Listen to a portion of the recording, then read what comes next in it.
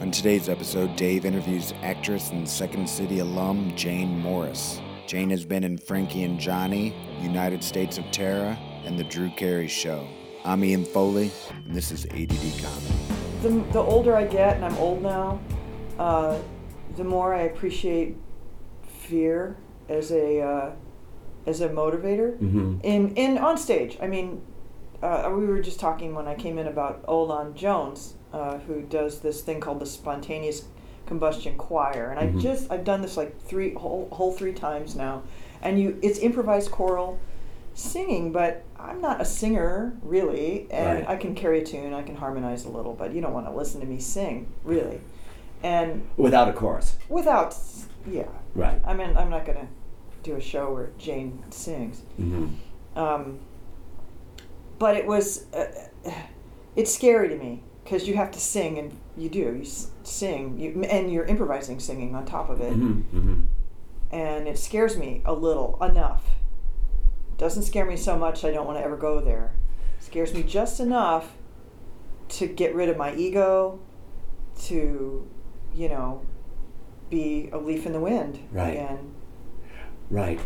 The fear as a motivator instead of fear as a crippler, yeah. where you look at the fear and you go, oh, that's scary, but it's just scary. Yeah. I don't do stand-up. That's fucking scary. No, I know, and I think that Good on those people. Oh, man. for sure. And good on those people that do short form improv, the same sort of thing, where they just get up there and they do this quick thing. That's the way I look at it. The people that are doing comedy sports or theater sports or, just improvising in that fast paced, where it's got to be funny right now. And I'm thinking, I don't have that in me. I just don't have that in me. But I do understand people doing that, but I would rather have people around me, like a choir of improvisers around me. But as I get older, there was a quote today that I picked up, Lucille Ball saying, I'm not funny, I'm just brave.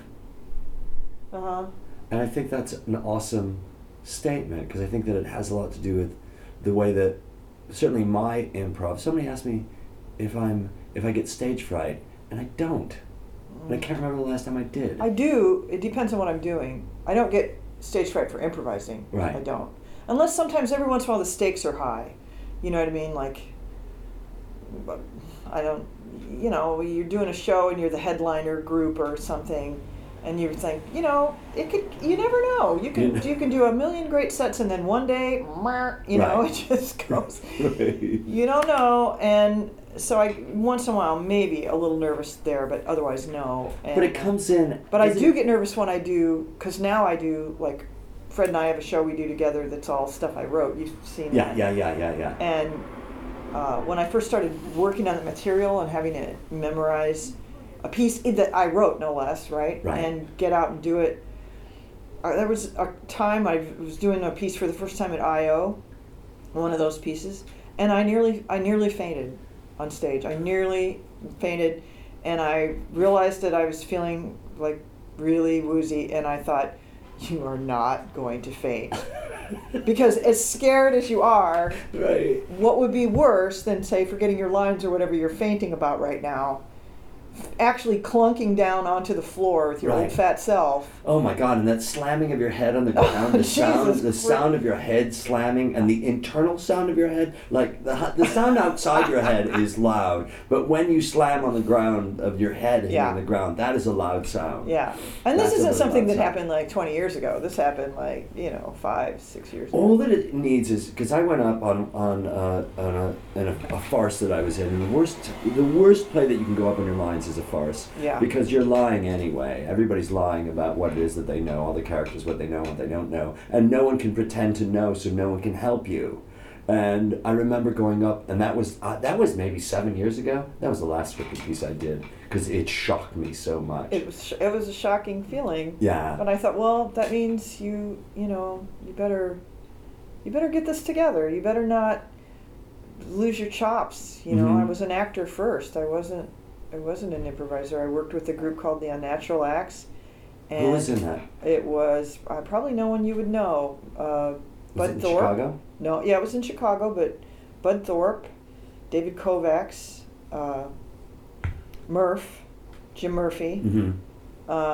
a lady named Janice Carr, and a guy named John Fugel, who's passed away. Mm-hmm. And we did sketch, and Mark Nutter actually was with us, and we went to college together, Mark Nutter and I. What college was that? Loyola in Chicago with Dennis Zajac. Right. So,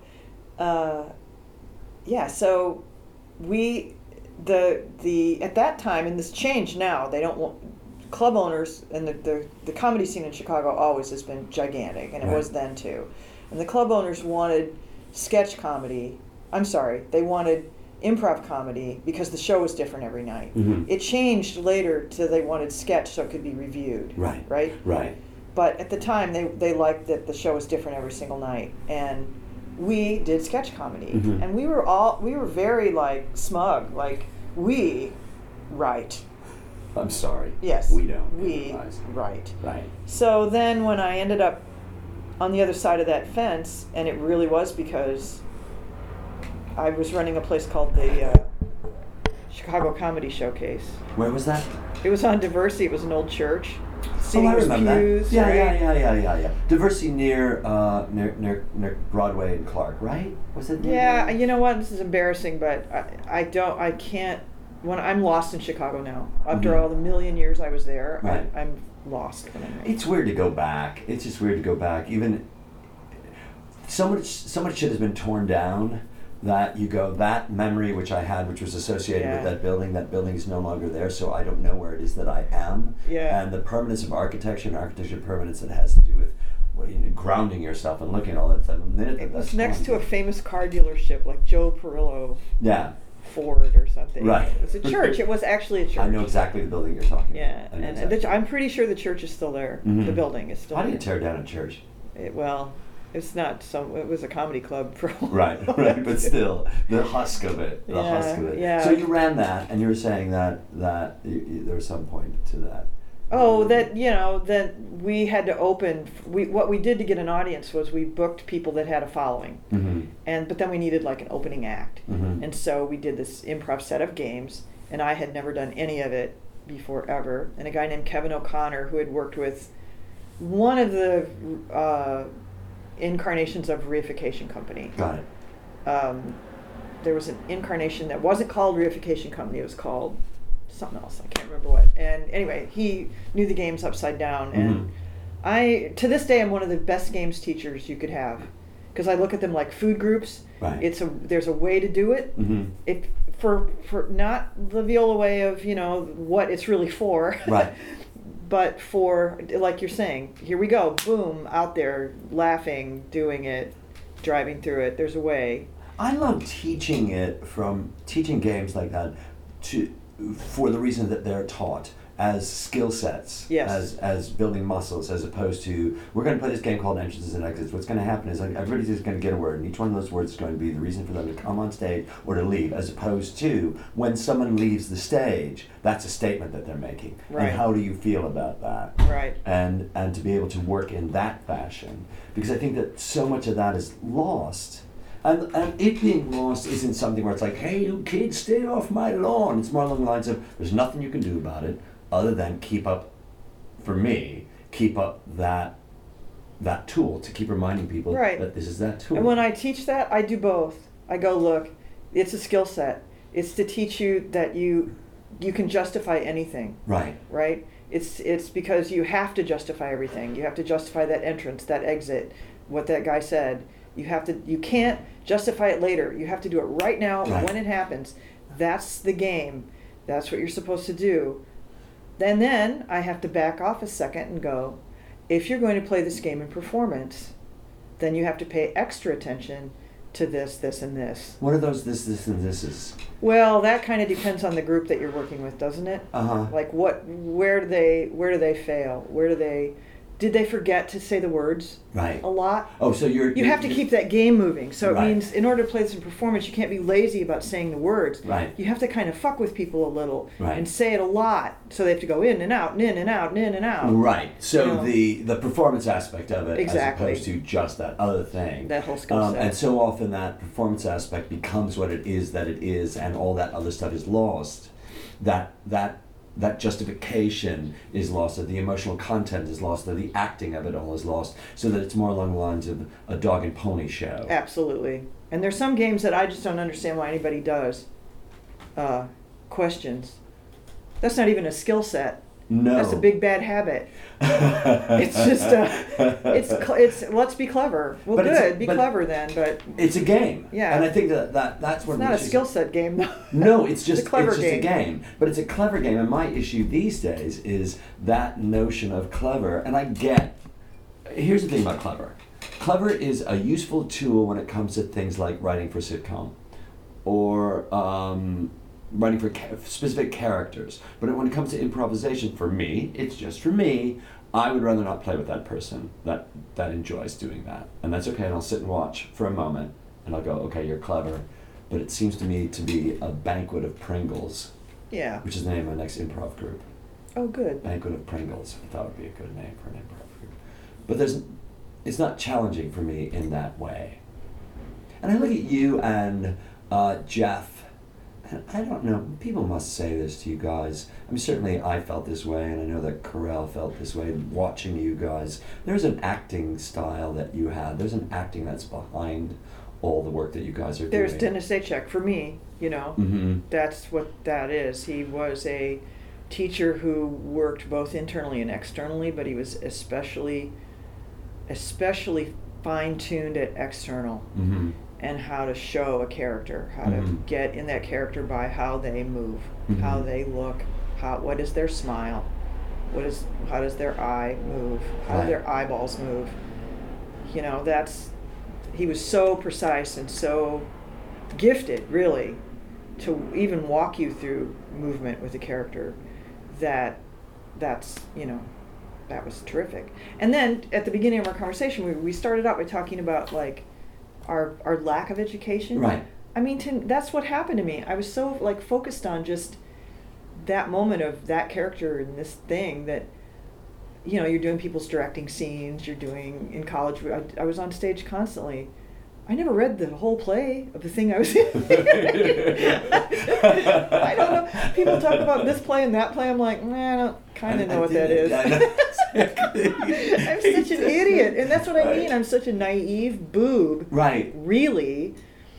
I used to joke, except it's not really a joke, that I don't read books. I just read book reviews. And then I know what the book's about. That's not entirely true. Well, do you read books? I do, but I tend to not read fiction. Not that I don't like fiction. There's a lot of stuff I like to know about, and I try. Mm-hmm. I had Jim Ortlieb was my last podcast guest. What a jerk he is. You know Jim? No. Jim, do Chicago I? actor. Jim I Ortlieb. I think I do, but a lot of people I know, and I see them, or then I go, oh yeah. Yeah. I have a picture of him somewhere. But Jim's an awesome human being, and he was talking about Chicago actor. Just such a great guy and a great actor, and still doing theater here and doing theater and doing TV as well. But he was talking about the benefit of a liberal arts education, the idea of learning as much as you can about all these other things so that you can pull them in to work with them, not just improvisatorily, but just also as a human being on this planet, to have those conversations with people, the connections with people. And that is one of the great things I think about when it comes to improvisation is Martin used to say, the more you know that you don't know, and the more that you know that you don't know, the more that you know you have to know. I don't know if you followed me on that one. I did. But I think that's just so vital. I don't watch much TV because I feel like that's not my game. I pay a lot of money for that rectangle right there, and I don't watch it that much. Do you watch it? I came to the house as a baby with a television. The television and me arrived in the home at the same time. Mm-hmm.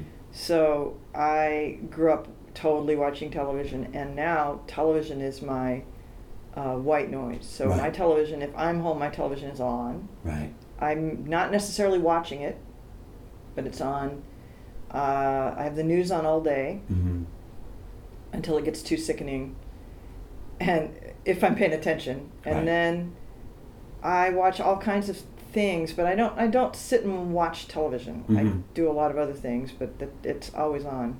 The idea of sitting and watching television, I'm not making, and the idea of me sitting on that couch watching it is such a rare thing for me to do. I can't do it. I have to do something. I have to do a crossword puzzle. I can't just. It's hard for me to, like, if I rent a movie or something, I'm like, okay, I can't. I have to actually watch it. Right. I can't. Well, look what's over here. Yeah, I can't. My guitar is next to my. Yeah, my computer is there, and I'm. Right. I put on stuff that I don't have to pay that much attention to. Right. Like I've discovered this TV channel called MeTV, where they show horrible old television shows like The Rifleman. Right. Oh, it's fantastic.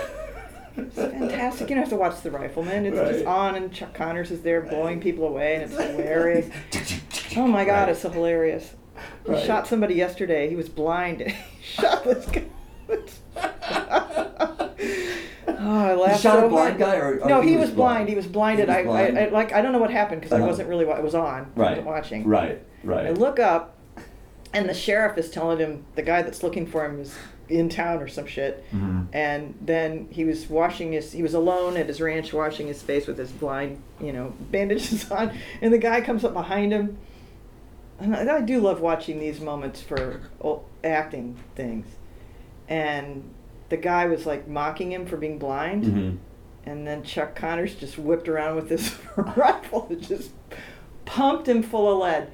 And it was really, really funny because the guy was just smirking at the point where he whipped around. And I really love Western gunshot deaths.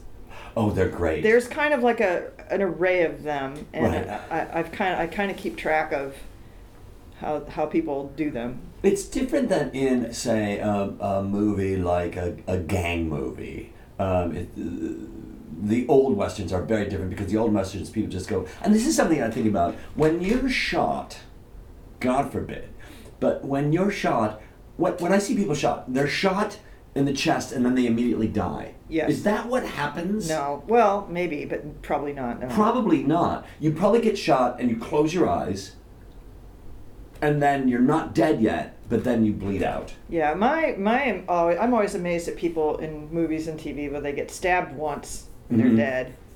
I think No. That's why.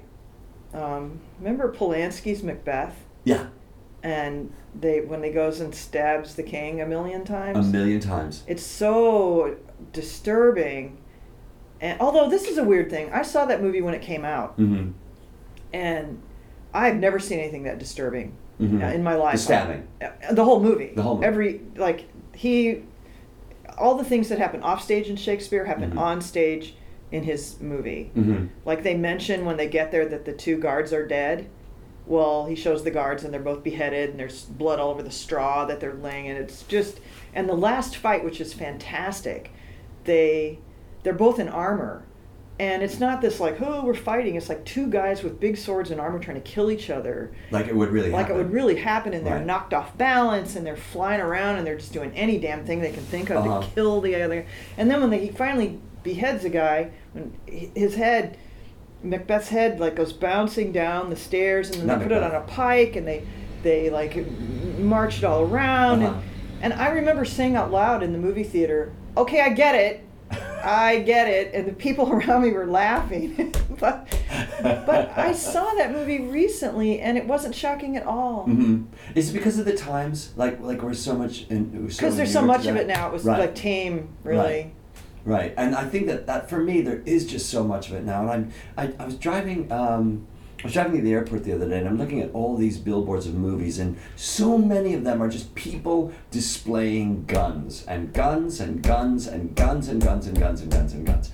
And I'm thinking, do we see that on the cover of newspapers? Do we see that do people even read newspapers anymore? But the guns that are in the movies are so prevalent, we've become so deluded to the power that is there that we don't, so that when somebody thinks that they're going to be shot, they go, well, I've seen people get shot in movies and they become okay. They're fine. Yeah, I always, in the paper, when somebody gets shot and it's like they're in stable condition, I'm like, they're stable condition, but is their leg going to work anymore ever? Right. Will their knee bend? Will they? Right. That's a huge thing. The whole thing about stable condition, with the conditioner, you look at them and you go, okay. I cannot think about that now. Exactly. They're okay. Yeah, there's a definition of what it is that they are, and that's fine, and they've stabilized their definition. Their definition has been clearly stabilized, so I think they're fine. But I would also imagine like having kids, like looking at raising kids, and you've got 2 boys, and the idea of having kids and protecting them, and what do you not show them and what do you show them, because the society, for me, my folks never let me have a toy gun. I never had one, ever. Mm-hmm. And they never let me watch the Three Stooges because it was too violent. And then I remember going to college and going, oh my God, there's this thing called the Three Stooges. Anybody else know about it? There's Moshe and Curly, or whatever it's going to be. Did you protect your... No, not only did we not protect them, we were like the worst parents in the world in terms of what they watched. And we were horrible. And I grew up around guns, so I would never have a gun, but everybody else in my family certainly does. And they hunt and everything. But I always just felt like if you don't give a kid a gun, they'll use their finger or a stick. They just will. So we didn't get realistic looking machine guns and stuff like that, but we got like space guns and that sort of thing, I think. But we let one of my favorite things that ever happened was my kids used to love, when they were little bitty, they would watch horrible zombie movies, which they did. I'm sorry, we were horrible, horrible parents. And we had a friend who was made special effects, and he made those the dead people that are in, I think, like Michael Jackson's Thriller, maybe, mm-hmm. or they were like famous zombies, like the dead woman in a wedding dress. Yes, you'd be like, oh, I've seen that. Yeah. And he was going to do a Halloween haunted house thing, so mm-hmm. he had a buttload of those like stuffed in his car to take wherever. And he stopped, I don't know why, he stopped at my house to show the kids those. And Gabe was so little that he came up to like about my knees. And we were trying to teach him when somebody knocked on the door not to just fling the door open, mm-hmm. which is what he would do. Oh. So, knock at the door, Gabe runs to the door, he flings the door, and I'm running behind him like, don't open the door. And I don't know if Star's out there with this, right? I don't know this. I just am trying to get him not to do that. Mm-hmm. He flings the door open, and there it was dusk. And there was the street, the house light, porch light, and 2 dead zombies. No humans, just 2 dead zombies standing there kind of wiggling the way they do.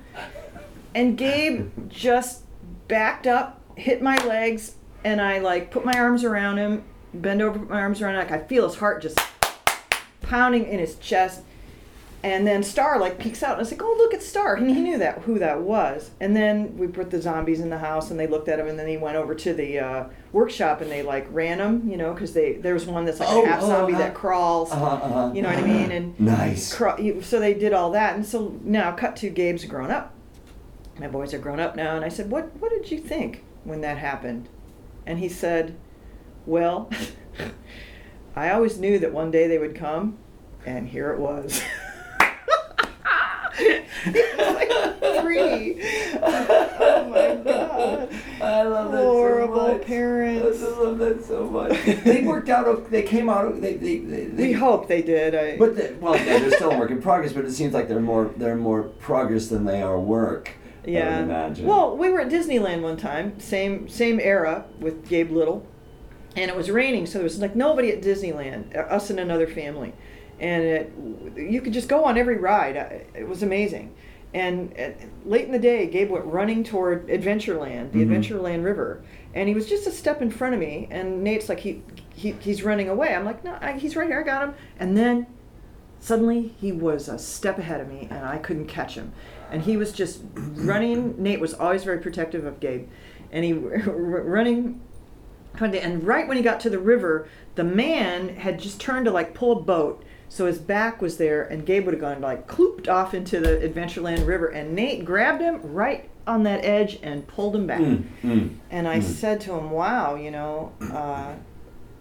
what'd you think of that?" And he said, "As an older person?" Yeah. Uh-huh. He said, "Well, he knew that the hippopotamuses in the Adventureland River and crocodiles were fake, right? But he still thought they could eat you." And see, to me, that is the whole thing about kids and this stuff. It's like you think, oh, I've explained to them that they're fake, or I've explained that it's all prosthetics, or I've explained. No, you haven't. Right. No, you haven't. They're a child. Right. So, yeah, we were horrible. I think for me, also looking at that thing, yeah, they're a child, but there's something awesome about that too, where they don't let go of a certain feeling, they don't let go of a certain emotion, they don't let go of a certain story or fantasy that makes it fun. Exactly. And I know, and I keep going back to this because when I think about you and Jeff, I think about you guys on stage in ETC, and I think about I'm going to say this in a way that isn't meant to be. You had some rambling scenes that were just so awesome and went to so many great places that you never let go of that fantasy. You never let go of that feeling of we're going to keep moving forward, just going to be in response to each other. And the people that we all work with that let that move forward, that let that that creativity just keeps spilling out and spilling out. That's so much Jeff. That is so much Jeff, and looking to the wider scene, looking to the abstract thought, and manifesting abstract. That's what he does. Mm-hmm. What does that mean, manifesting abstract? I think I know what it means, but well, boy, I wish he was here right now to just nail this down, but.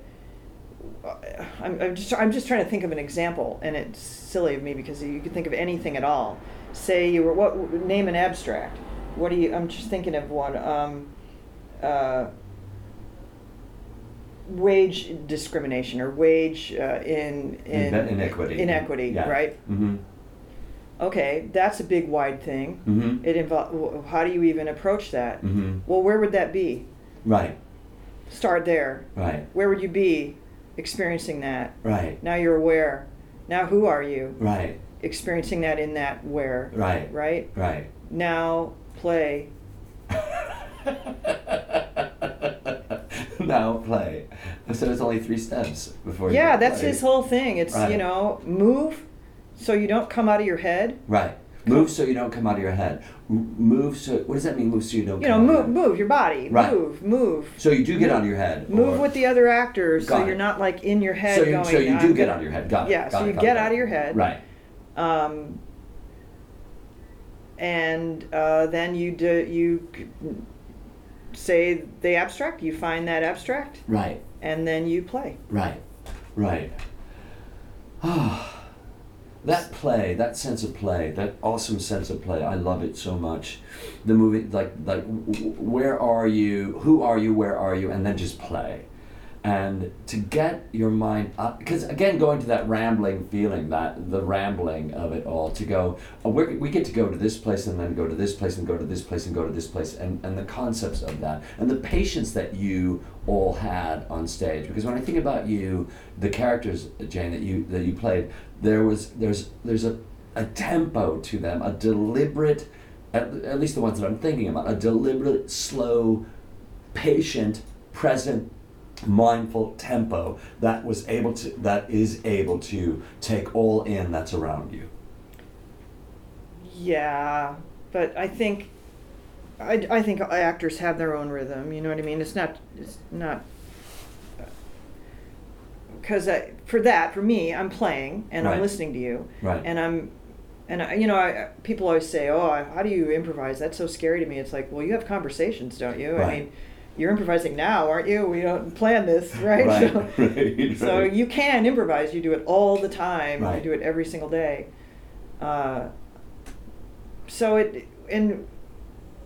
Even in a conversation, you kind of touch back to the, how did we start this conversation? What were we talking about? You know what I mean? You go back, and that's, to me, that's what the character's doing in a scene, right? We're here, we're talking about this, we're having this activity, whatever we're doing, but there's a reason for it. There's a motivation. I'm always fascinated with Ryan Stiles, because he said to me once, I can't play without the where. Mm-hmm. And I can. Yeah, me too. I can't play without the point of view. Right. I have to have my character's point of view, and then I can maneuver inside that. Am I with you? Am I against you? What do I think about what you're saying? Oh, I totally understand. What's my emotional response? Right. What's this character's emotional, who is this person and what kind of emotional response would they have? Right. And sometimes when you kick yourself in the head a little during that and go, well, here, the person's talking and you're having an emotional response, and part of your brain goes, that's a slim choice. You know what I mean? Right. To be oppositional, say, which right. is the first thing we all go to, right? How do you, finding that yes and finding the motivation of that character to agree. Right. Pushes the character into a different direction than you might just do. And you need to surrender the going in that other direction. Right. And I think a lot of people might say, well, I have this particular point of view, I'm going to hold on to this, I'm going to hold on to it because it's a choice that I made, as opposed to, what you said, which is like, that's a slim, however you put it, that's a slim choice. Yeah. And that slim choice, because it's a slim choice, it's still a choice, but that slim choice, because it's slim, can be jettisoned as soon as it needs to be. Yeah. Can be surrendered to something else as soon as it needs to be. But we commit to that until, for me, I feel like, I commit to that character's choice until something else comes and I gotta go, okay, the choice that I made was a choice that I made. I'm going to get rid of it as soon as I can, which is what I'm going to do anyway. I love the idea, I think that the idea that we're improvising all the time, because I know that for sure, and I think that a lot of people nowadays go, it's certainly the people that I work with in it was the Cal State Summer Arts Festival in Monterey, and these are actors that are doing it who have a certain feeling about improvisation. They go, oh, I don't improvise, I can't improvise. Yeah. And I think the reason is improv has such a connotation of it's got to be funny, or it's got to be good, or it's got to be whatever, as opposed to it just has to be a point of view, and a point of view versus, and I say versus, I don't mean that they're fighting against each other, a point of view versus another point of view, going at each other. And we do it all the time.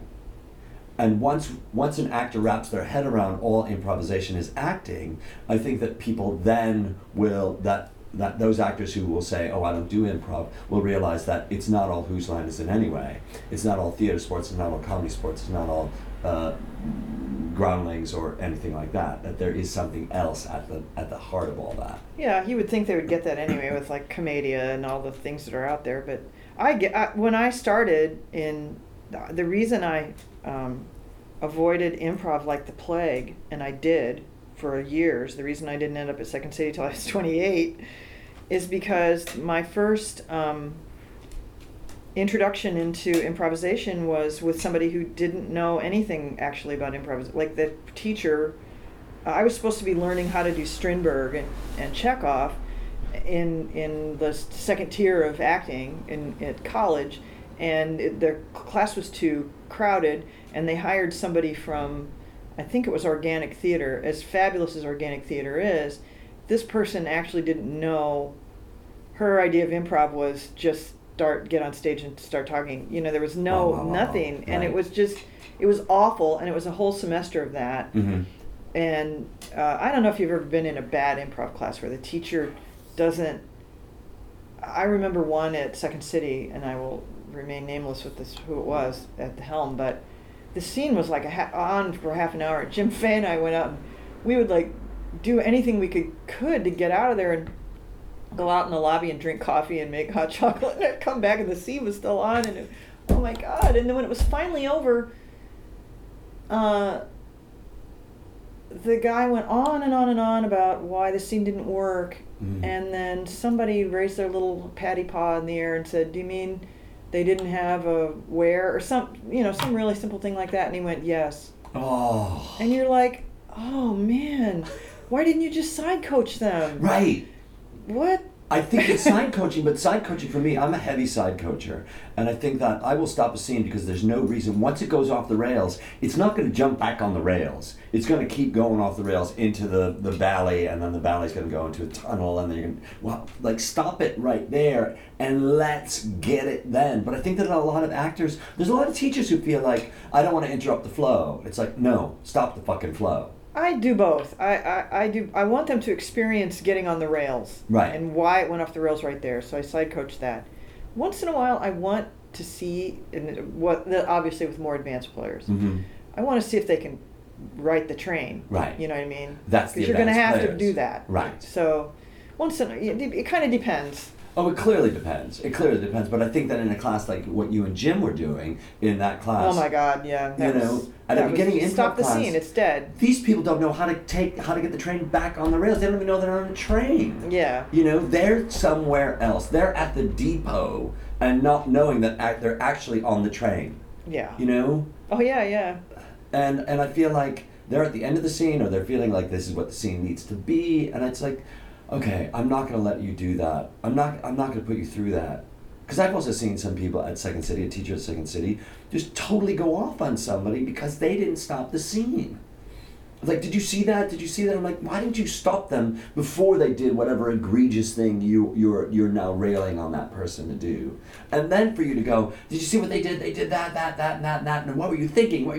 And then take a breath and then go, okay, try it again. I'm like, why the fuck would anybody want to try it? You can't try that again. No.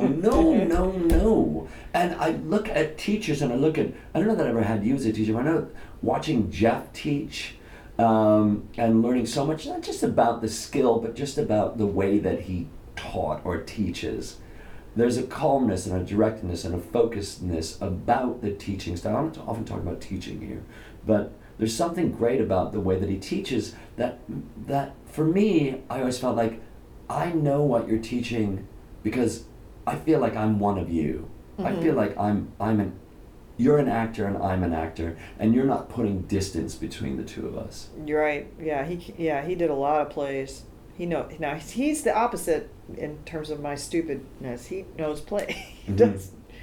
He knows, and he reads constantly, and he doesn't do any of the stupid stuff I do. And he doesn't have the TV on the background?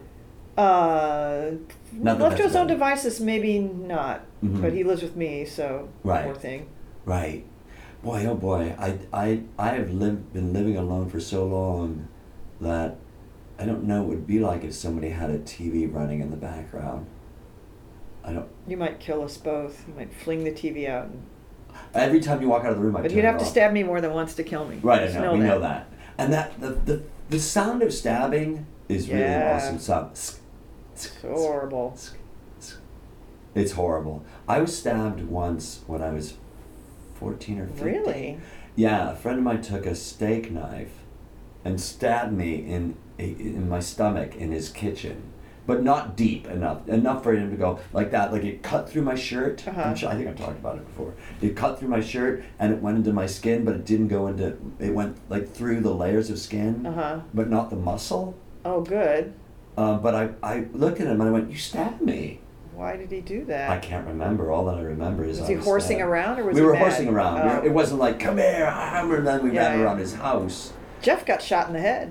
What? Yes, he got shot. He grew up in a horrible, bad neighborhood, and it was a drive-by. The kid shot out the window of a car. He was driving by in a car and shot, boom, out the car window, and it hit Jeff. But it like grazed along the top of his head.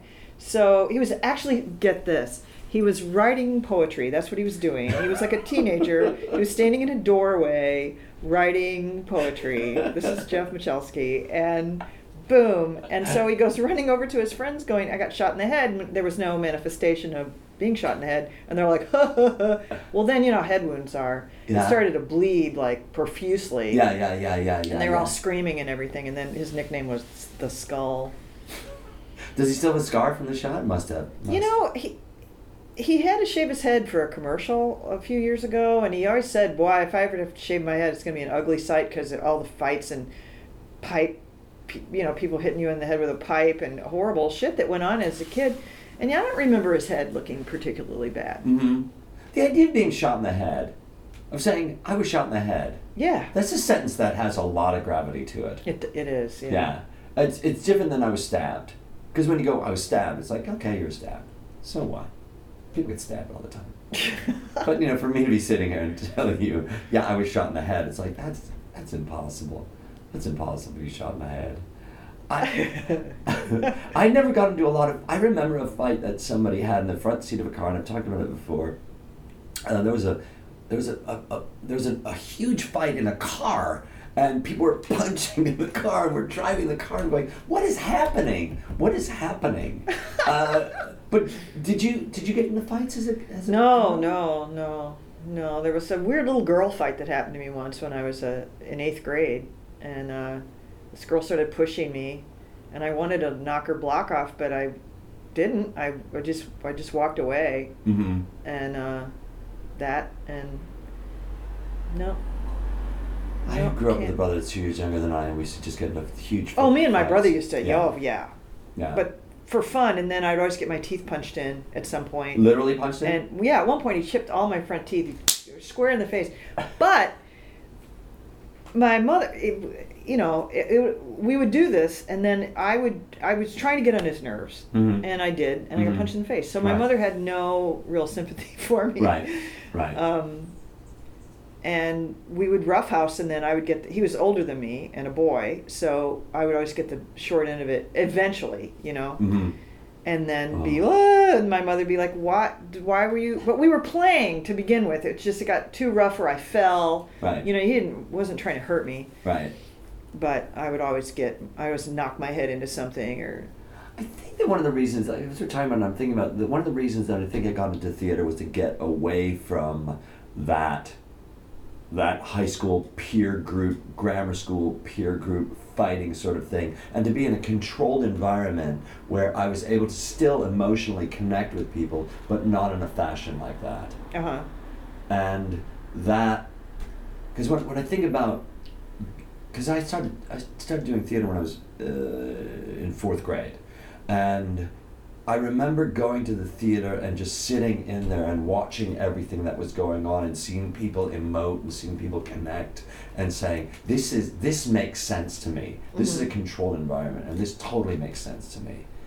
And I've been doing this for so long. Yeah.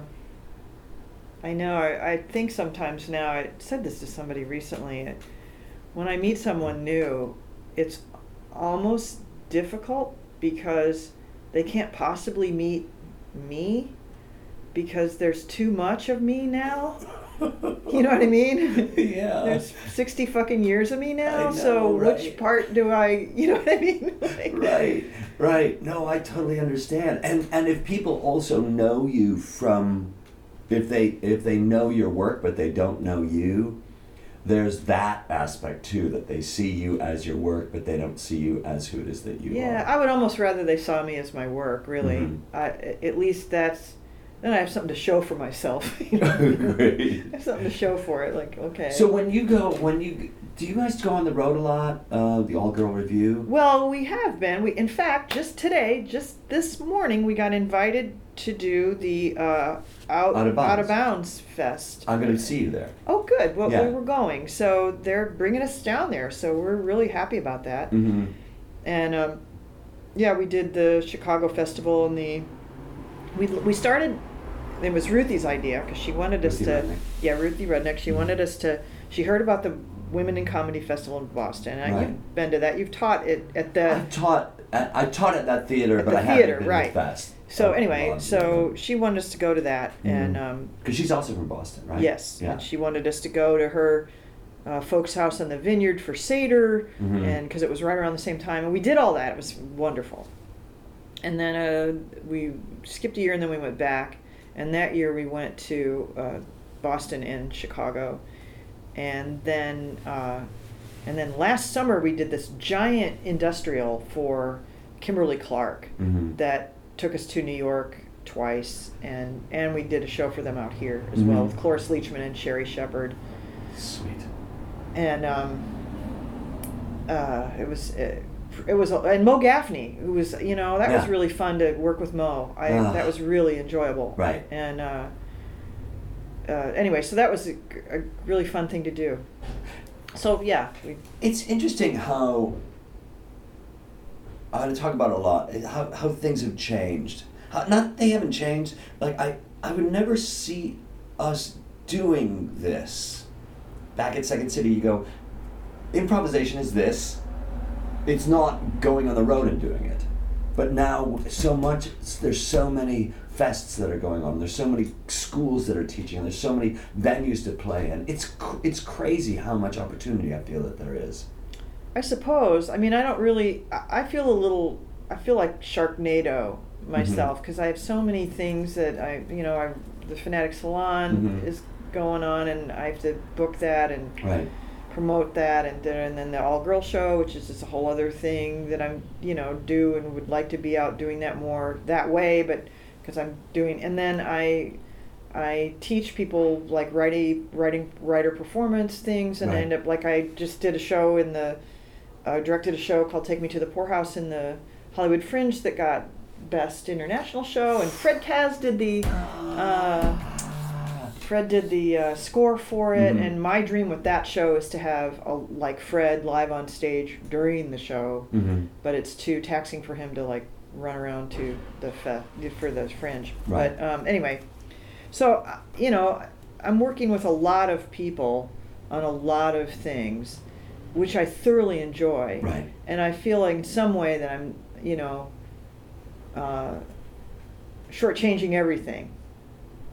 Like, what would happen to put all my energy into the All Girl Show? What would happen to put all my energy into Fanatic Salon or whatever? But I can't. I just can't. And I wouldn't. And I don't want to. I mean, I really want to do all those things. That's the way I feel about it too. Like, I want to do all those things. Yeah. So I don't feel like I'm shortchanging anything. I feel like I'm blessed in that I have all those fucking things to do. Oh, I'm talking about the business end of that. You're talking about the business. Well, for me, all those things are business.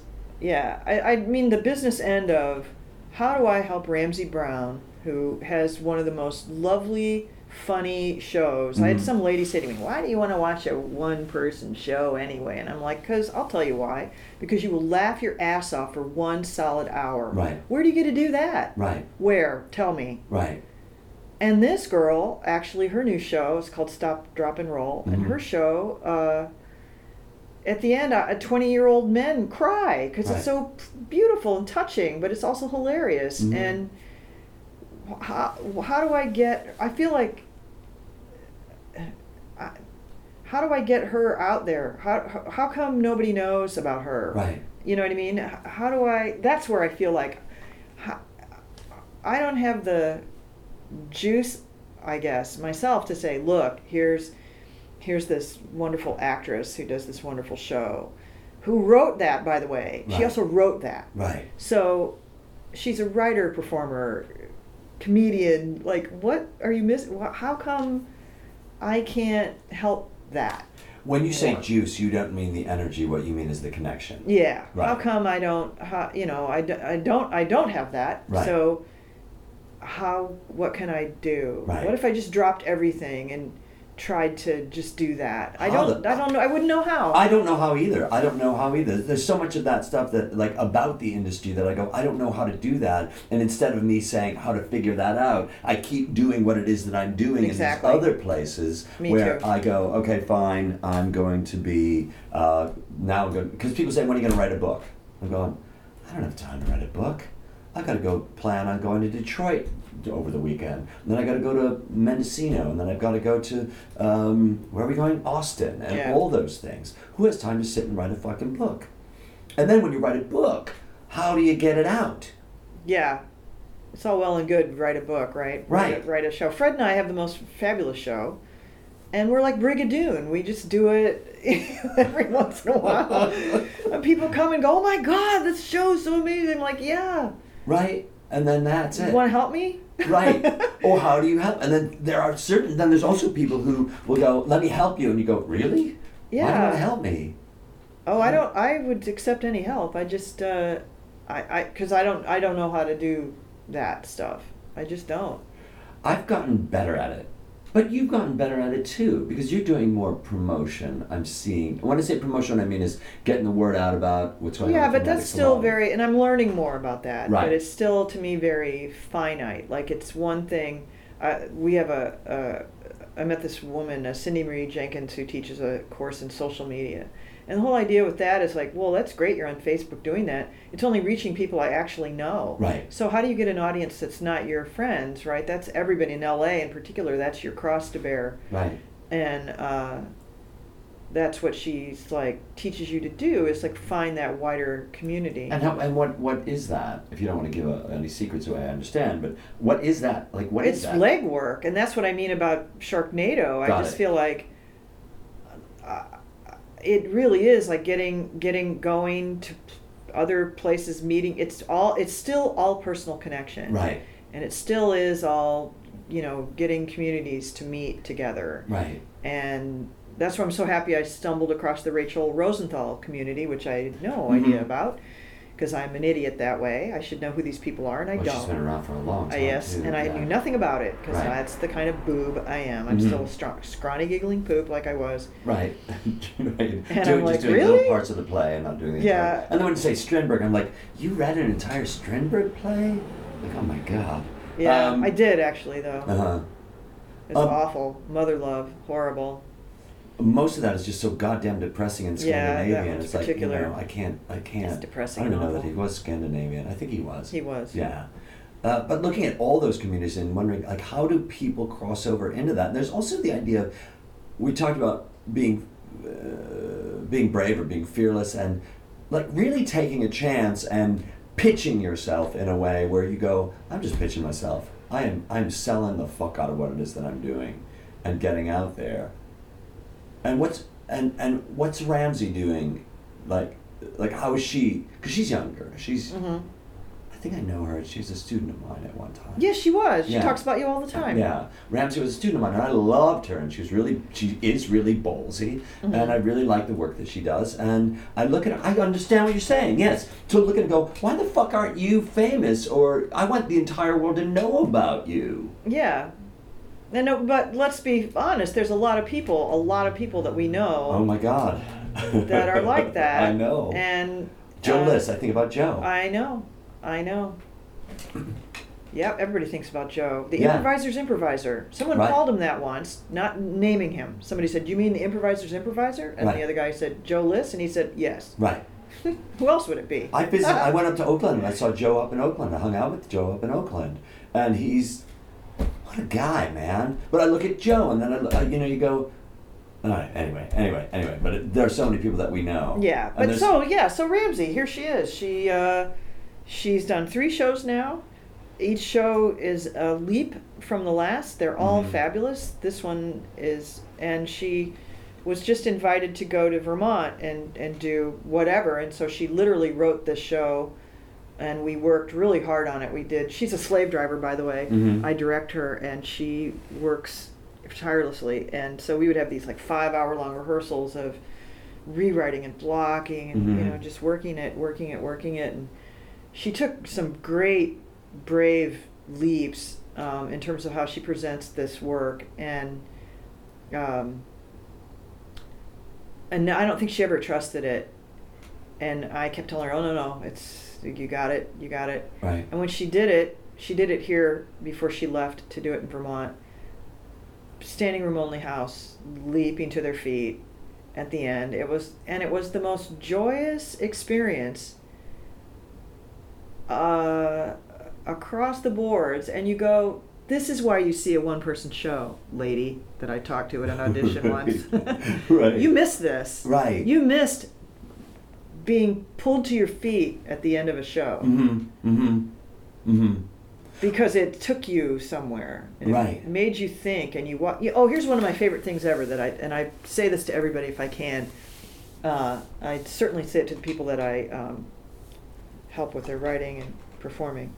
You remember Sister Wendy, that nun, that buck-toothed nun, did artwork. She's talking to Bill Moyer. You can Google, it's YouTube, it's on YouTube, Bill Moyer, Sister Wendy. And he says to her, "Well, what do you think of Piss Christ? Remember Piss Christ? Yeah. Okay, people were lined up around the book." An Italian artist. Was Italian? No, I don't think he is. I think he might be. I don't think he is, though. Anyway, it was a jar. It's a beaker of pee with a crucifix in it, and it's like a big velvet painting. It's actually kind of a cool looking thing. But it was funded by the NEA. Right. And it made people go apeshit. They either were protesting it or lined up around the block to see it. So it became this giant phenomenon. Right. So he said to her, "What do you think of Piss Christ?" And she said, "Oh, well, I don't have a problem with it. That's what we do, right? That's what we do." And he's like, "Well, okay, blah, blah." And then she said, "Well, I think of it as safe art." And he said, "Safe art? What do you mean by that?" And she said, "Well," and she said, "There's nothing wrong with this. It's just that some art, when you look at it, you know what you think. You have an opinion. Here's what I think. It's this. Boom, you're done." Right. Right? Right. Kind of like in stable condition. You know what I mean? Right, exactly. I know what to think. We've I'm defined okay. it. Well, Yeah. forget about that now. Right. She said other art, big art, wonderful art, you can't do that. You think about it more. You don't know what you think. You think about it more, you take away. And that's, to me, the thing. Art is in the takeaway. Right. It's at some point, it's that uncontrolled, no control over what the audience thinks about what you're doing, the space between the notes, between the player and the audience. They're a third player, and they take away what they take. So give them, there's your rambling thing, put it out there. Put it out there. Put your art out there. It's what they take away. You can't control it anyway. Right. Okay, let's end there. Okay. That's awesome. Thank you so much. Today's episode was sponsored by GoDaddy. Thinking about starting a new website? GoDaddy is offering one new or transfer.com for just $1.99 for the first year. Go to GoDaddy.com and enter the code ADDComedy at checkout, or click on the GoDaddy banner on our website, addcomedy.com. Hello, ADD Comedy Podcast listeners. Dave Razowski here. First off, thank you for listening. We really appreciate it. And second off, if you've ever wanted to take a class with me but thought, gosh, I don't think I'll ever be around where David is, know that you can now take the virtual class at iActing. Just check our website out, and there's a link there. Click on that link, and that will set you up. You got to do a little hunting, but I think that it's well worth it. And once again, thanks for listening. We'll hear you in your ears. Bye. Thank you for listening to the ADD Comedy Podcast. For Dave Razowski, I'm Ian Foley. For more information on ADD Comedy, you can visit our website at www.theaddcomedytour.com. You can also follow us on Twitter at ADDComedyPod. If you're in the Los Angeles area and you're interested in taking a class with Dave, you can find that information at his website at www.davidrazowski.com. Sound services for the ADD Comedy Podcast was brought to you by Post Apocalyptic.